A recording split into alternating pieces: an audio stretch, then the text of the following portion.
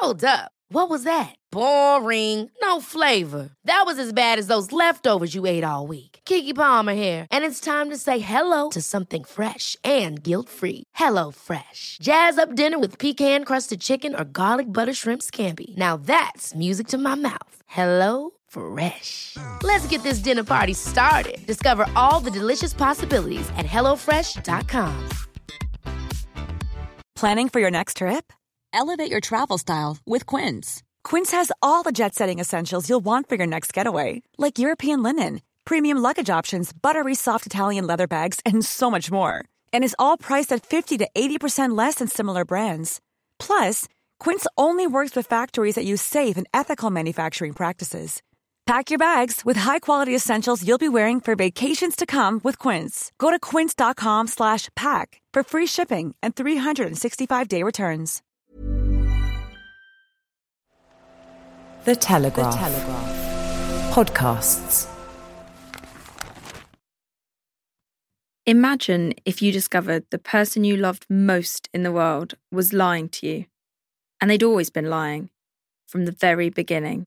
And this lie didn't just involve you, but something much, much bigger. Something that would become one of the biggest scandals in recent British history. I'm going to take you back to the summer of 2010 to Italy. Lisa's on holiday with her boyfriend of 6 years. He's called Mark Stone. It's been a tough few months and it's a much-needed break in the Dolomites. That's near the border with Austria. They've got their climbing equipment and Mark's packed his bike into the van. You know, we'd put a mattress in the back and we had a little cooker. Just the two of them in the wilderness. So this was really enticing to me. Explore some more of Italy, drink lots of wine. And we had this amazing time climbing. One afternoon, Mark wants to track a famous cycling route, the Sella Ronda. It's a dramatic circuit around the highest mountain in the Dolomites. And it's one of the most beautiful bike rides in the world. He sets off alone and he circles the limestone peaks, admiring the sweeping green valleys below. Lisa, she's agreed to drive ahead and wait for him at the summit. So I was sat in the van at the top of this windy pass while he went off on a cycle. The sun's beating down, bathing the mountains in a warm glow, and Lisa's rooting around in the glove box. I think I was looking for some sunglasses and, you know, there was a passport in there and there was various documents and there was a phone. And I looked at the passport, as you do, you know, you're kind of rooting around, you just think, oh, and take a look at his passport photo. She sees the familiar picture of her boyfriend, Mark Stone, dark hair and one squinty eye. But then something stops her cold. It was a name that I didn't recognise. It said Mark Kennedy. And I'd never heard that name. I'd not heard the name Kennedy at all.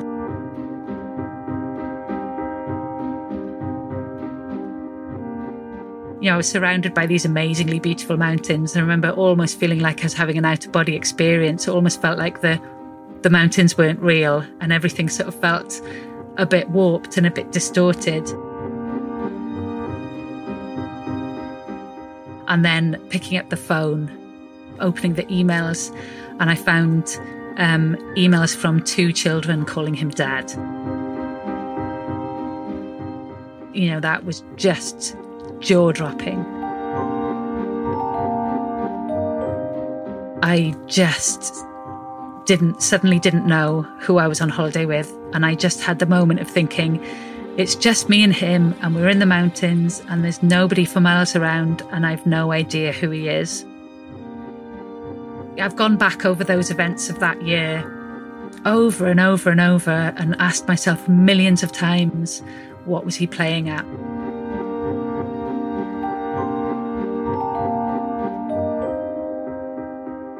This is a tale of twisted romance, of stolen identity, spies and corruption. Lisa is one of dozens of women affected, and Mark one of the many people involved. It's a tale of deception sanctioned by the British state. At its heart is a question: can we really trust anyone? Can we even trust ourselves? I'm Cara McGugan, and this is Bed of Lies. As a feature writer for The Telegraph, I speak to people who've been traumatised by abusive partners, violent crime, and devastating loss. It can be quite bleak, but nothing has shocked me more than this story, the deliberate misuse of power and manipulation of people's lives.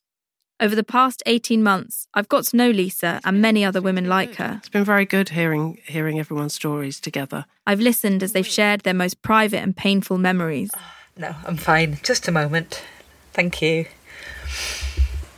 I've been to their homes. Hello. Nice to meet you at last. Jessica. Spent hours with them on video call. I can hear you fine. It looks to me like the microphone is still... And WhatsApped them late at night. Hi, Cara. It's Rosa. I want to know why these women were treated like this. Who really were the men they fell in love with? And how deep do the lies go? Episode 1, Infatuation. We're going to the 90s. It's a decade before Lisa's in the Dolomites with Mark. A world where all the old certainties have vanished. The Cold War's over, communism's washed up, and even that once reliable rallying point, the woman everyone on the left could agree to hate, Margaret Thatcher. Ladies and gentlemen, we're leaving Downing Street for the last time. Well, even she's on the way out. There's no miners' strike to support, no epic struggle of East-West to join. The big issues, well, they seem to have gone away. And so, the decade begins with a rave on Trafalgar Square. People fighting for the right to party. It sets the tone. Before long, Labour has a new leader. It's Tony Blair, and he says there's no left versus right anymore. Instead, everyone's sensible. Well, they should be taking the third way. Forget the past. No more bosses versus workers. We are on the same side, the same team. The Labour Party doesn't necessarily feel like a suitable home anymore for many left-wing activists. So protests around single-issue causes become popular. Maybe it's stopping a bypass. Remember this guy? I feel that it's the only way to get a voice these days. It's Swampy. He's in the news for camping in a tunnel under the A30. I mean, if I wrote a letter to my MP, would I have achieved all this? Would you lot be here now? I think not. They're interested in animal rights. I hand out leaflets outside fur shops. Protecting the environment. We blockaded a aluminium smelt. Protesters taking matters into their own hands, like fox hunting saboteurs, or SABs as they call themselves. The SABs would get out to basically try and stop the hunt. Direct action to fight for the things they believe in. And it could be pretty full on. They camp outside G8 summits and rail against globalisation and capitalism. One group that might be familiar is Reclaim the Streets. They're in a fluid world. People come and go, meet up to plan different protests, whether in their local town centres or on the world stage. I'd been in Cologne at the time of the G8. But London had kicked off big time at the same time. And I was. That's Rosa. Like the other women we're going to hear from, that's not her real name. After everything that's happened to her, she wants to keep her identity a secret. But I can tell you a little bit about her. She's bright and passionate, and she's got this big smile. These days, she lives in the countryside with her 3 children in a place that's so remote she has to send me a USB stick in the post when the internet's too slow. We're joining her in 1999, once the protests in Cologne have wrapped up. She's back in London to talk tactics with Reclaim the Streets. I was asked to come along and support the idea of some of the European... They've got plenty coming up, including the takeover of Euston Station later in the year. After a long day of planning, they go for drinks. They're at the Cock Tavern, a classic London boozer, when she notices someone. Looking at me across the room and looking up at me all big-eyed. The guy doesn't talk to her, so Rosa thinks, well, never mind. But as it turns out, she gets another chance to speak to him at a Reclaim the Streets weekend away.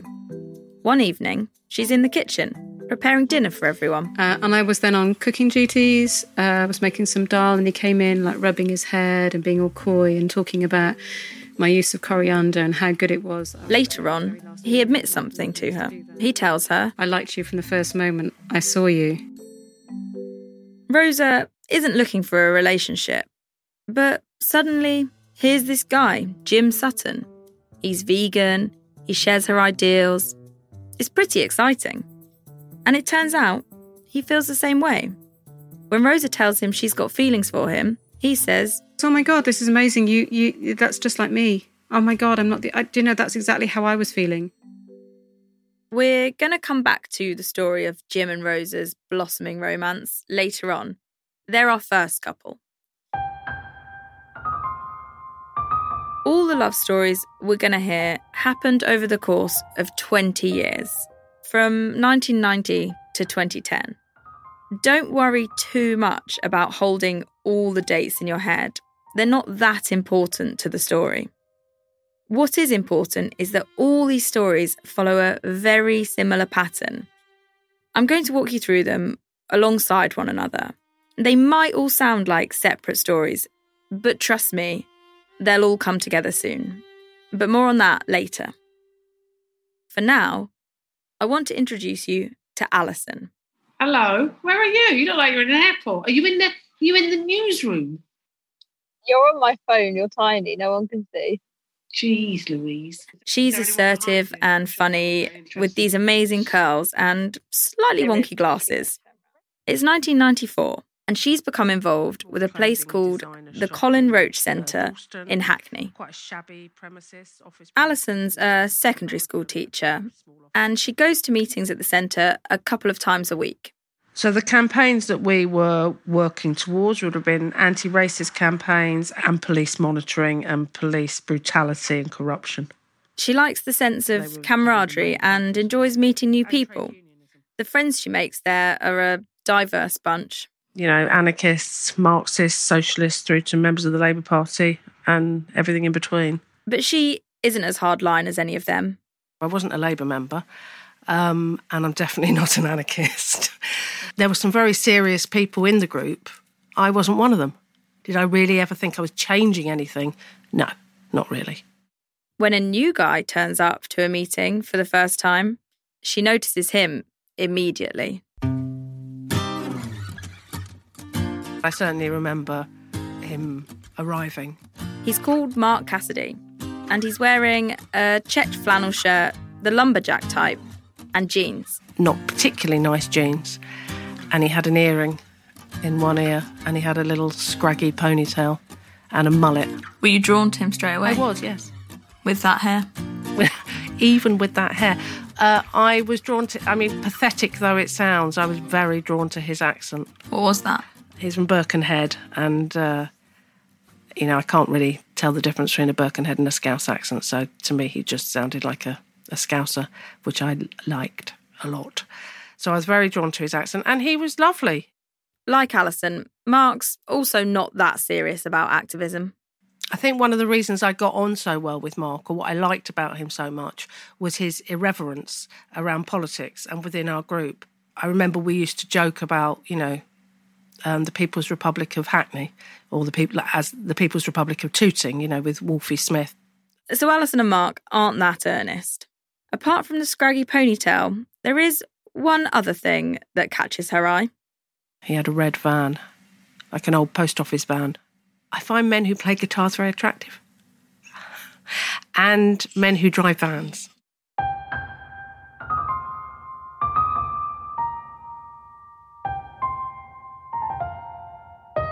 So they're couple number 2. We have 4 couples in this episode. I know that's a lot of characters, but bear with me.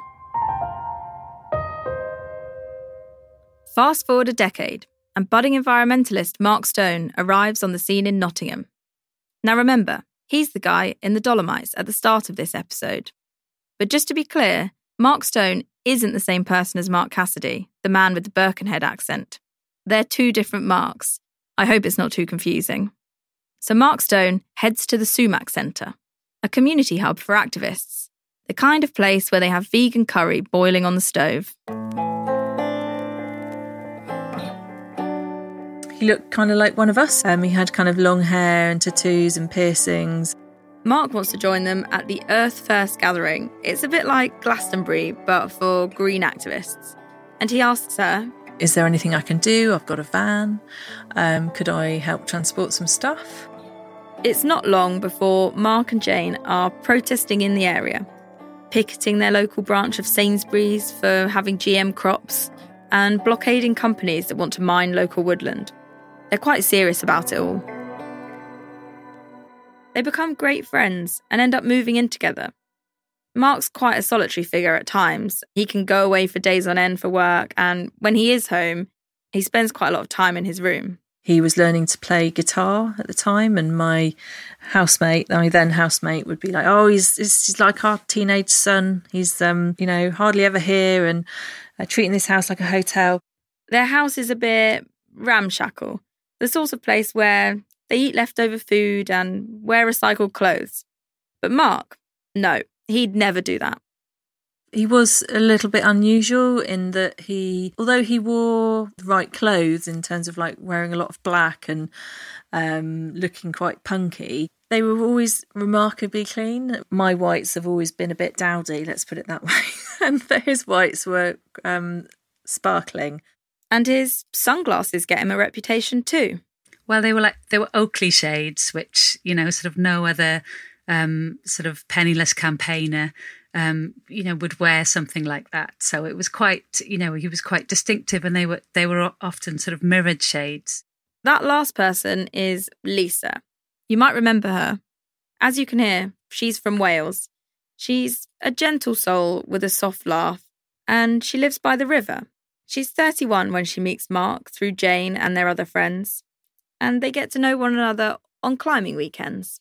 And the thing that made him stand out on those climbing trips was the fact that he had very shiny, very brand new climbing gear, which is where the nickname Flash first came from. And they've got another more disparaging name for his gear, or rack as they call it. I'm not sure if I'm allowed to swear. No, yeah, go for it. Flash Mark had a tosser's rack, which is... this idea of somebody who, has all the gear and no idea or whatever. But she's not the judgmental type. It doesn't put her off. We were sort of quite an accepting bunch of sort of misfits, and we were always very keen not to discriminate against people for such things, and not to be so hung up on our kind of trappings of the alternative lifestyle, like scruffier clothes and, less good climbing equipment and more battered cars. In fact, he's quite different to the others. He's a bit of a Cockney geezer from a working class background.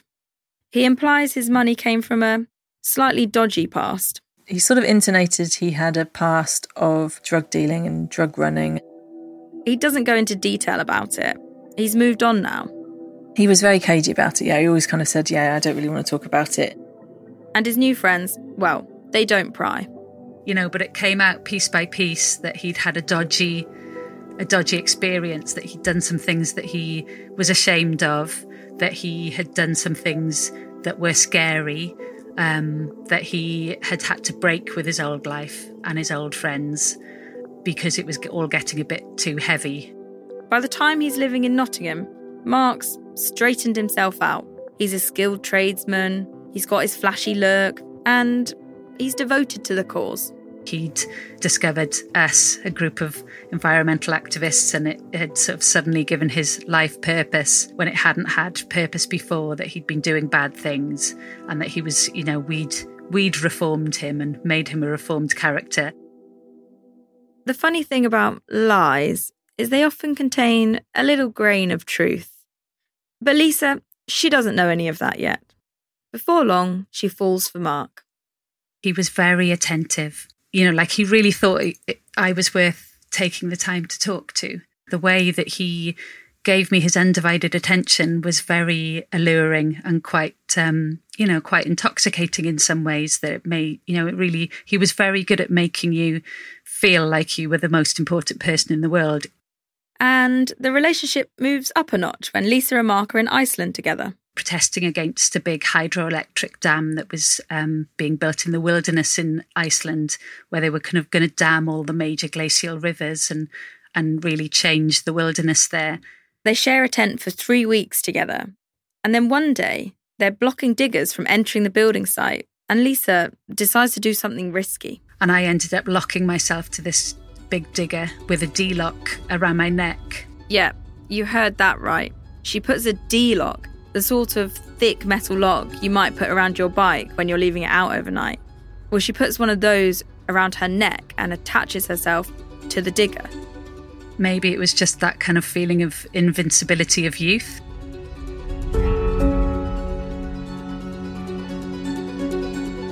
She thinks that should be enough to stop the digger from moving. But then, the driver revs his engine. Is he going to move forward with Lisa attached by the neck? She could be strangled. Her friends panic and jump on the digger. And Mark was one of those people, and he actually opened up the engine and started just pulling hoses, and the engine stopped. That's an act of true devotion, isn't it? He tells it as the moment that he stepped in to save my life. But I guess it was moments like that that really did galvanise our relationship in the beginning, because we had stories, we'd had adventures, we'd been protesting together. He'd proved himself as somebody who was willing to be on the front line just the same as everybody else. And after that, we were quite inseparable.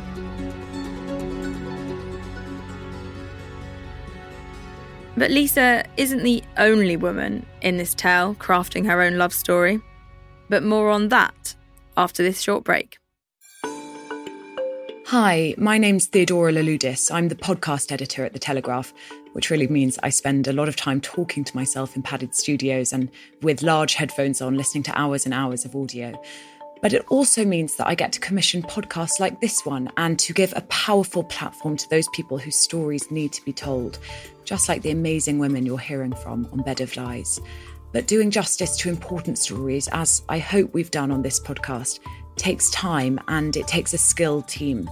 And that's where our subscribers come in. Without their contribution, we wouldn't have been able to make this show. So if you'd like to support what we're doing and to get unlimited access to the huge range of quality journalism on politics, sport, business, culture, and much, much more, head to telegraph.co.uk/lies podcast, where you can get your first 30 days access to the Telegraph Online completely free. And after that, it's just £2 a week. That's telegraph.co.uk/lies podcast, or click on the link in the show notes to this episode. In the market for investment-worthy bags, watches, and fine jewelry, Rebag is the answer.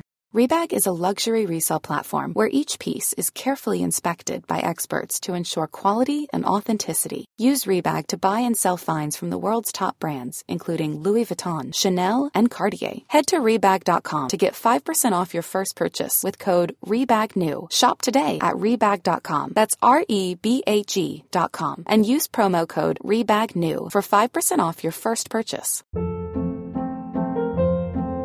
Hold up. What was that? Boring. No flavor. That was as bad as those leftovers you ate all week. Keke Palmer here, and it's time to say hello to something fresh and guilt-free. Hello Fresh. Jazz up dinner with pecan-crusted chicken or garlic butter shrimp scampi. Now that's music to my mouth. Hello Fresh. Let's get this dinner party started. Discover all the delicious possibilities at HelloFresh.com.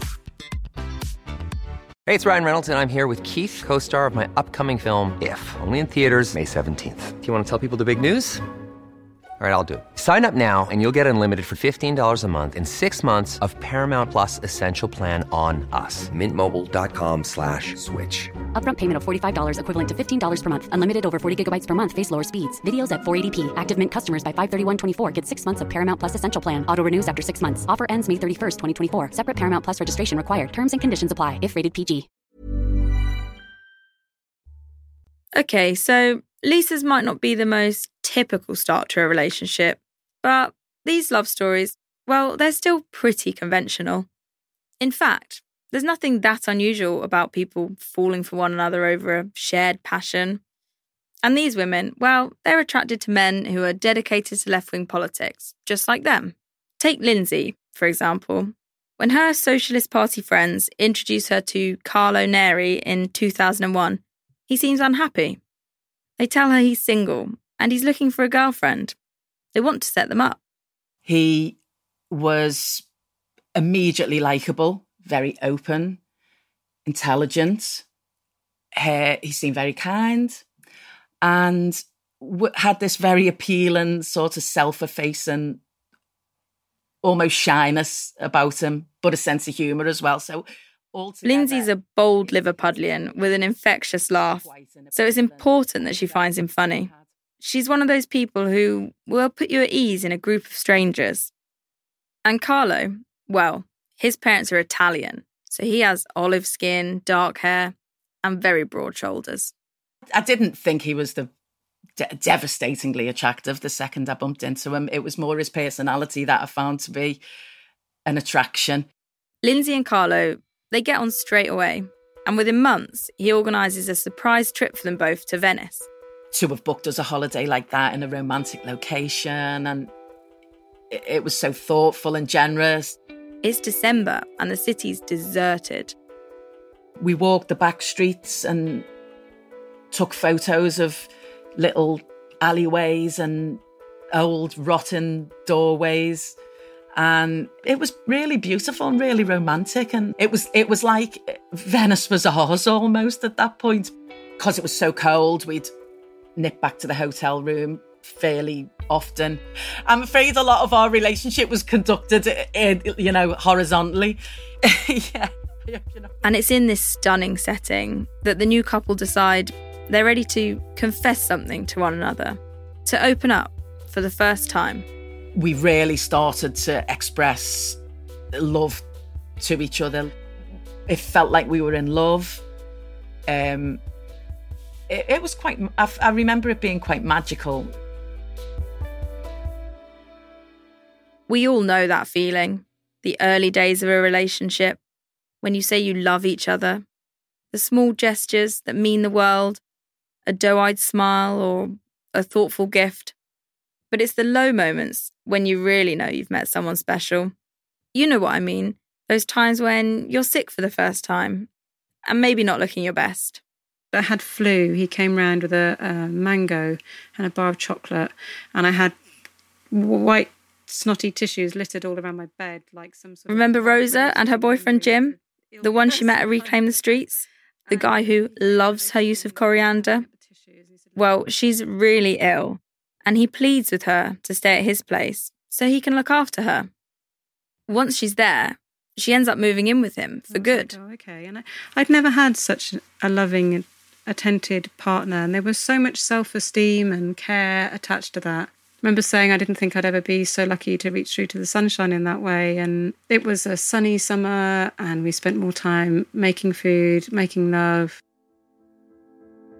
A lot of these stories come from what the women remember. And memory can be a fragile thing, can't it? Can you ever really trust your version of events? Did we spend that summer making love? Did he really look after me that well?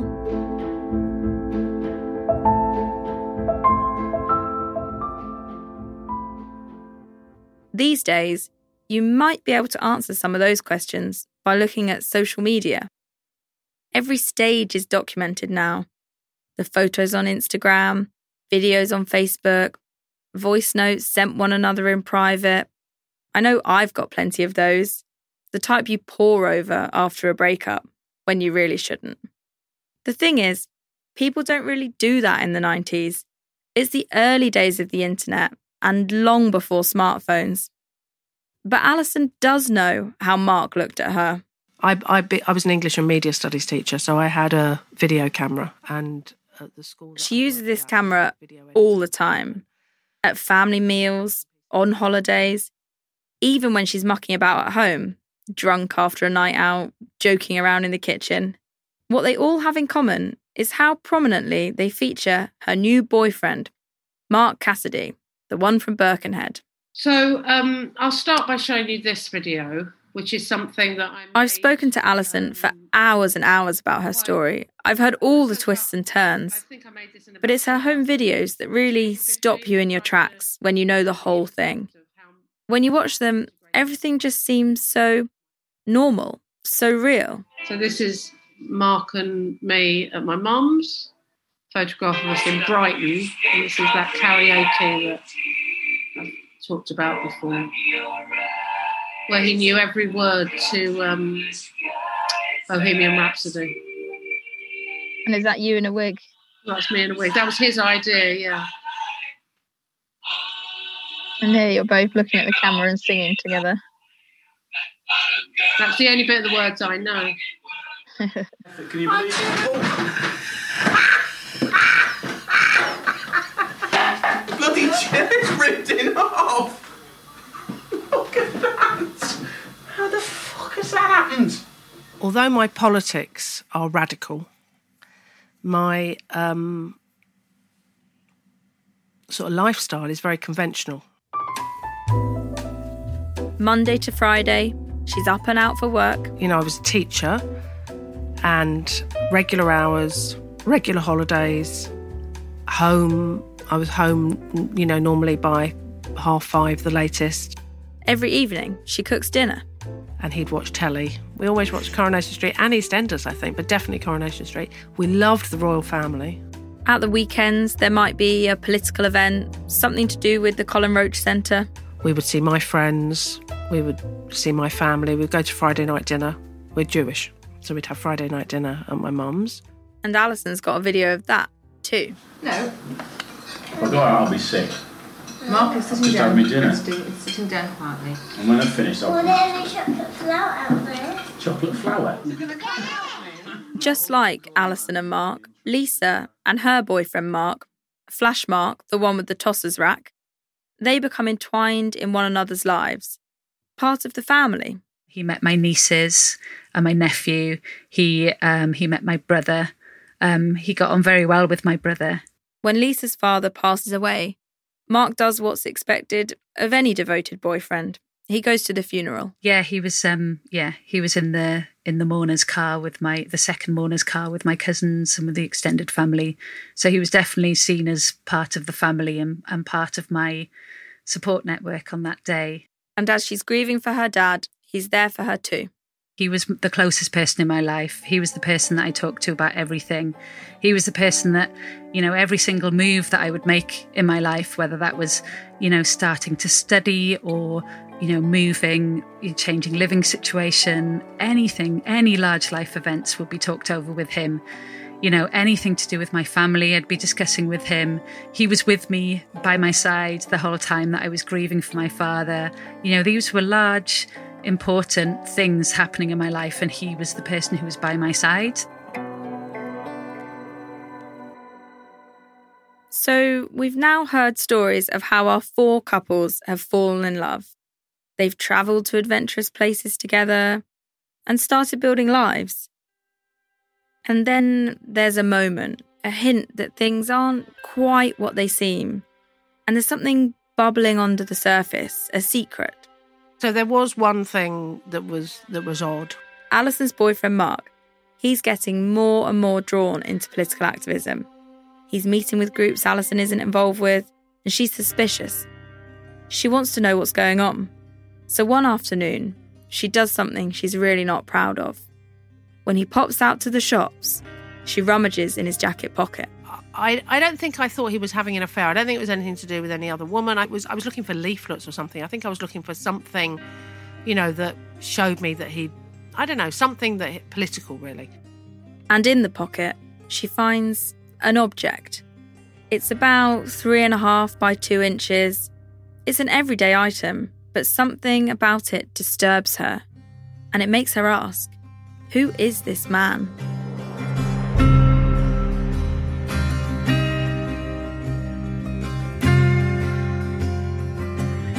Next time on Bed of Lies. What the fuck is this? What is this? He went white. He was in shock. He'd obviously been caught out. Bed of Lies is written by me, Cara McGugan, and produced by Sarah Peters at Tuning Fork Productions. The executive producer is Theodora Laludis, and sound designs by Tom Pink. To stay on top of who's who in our story, to see exclusive pictures of the men involved, and to look inside my reporter's notebook, we'll be publishing a bit more every week at telegraph.co.uk Bed of Lies. And if you're not already a Telegraph subscriber, sign up for 30 days free at telegraph.co.uk/lies podcast.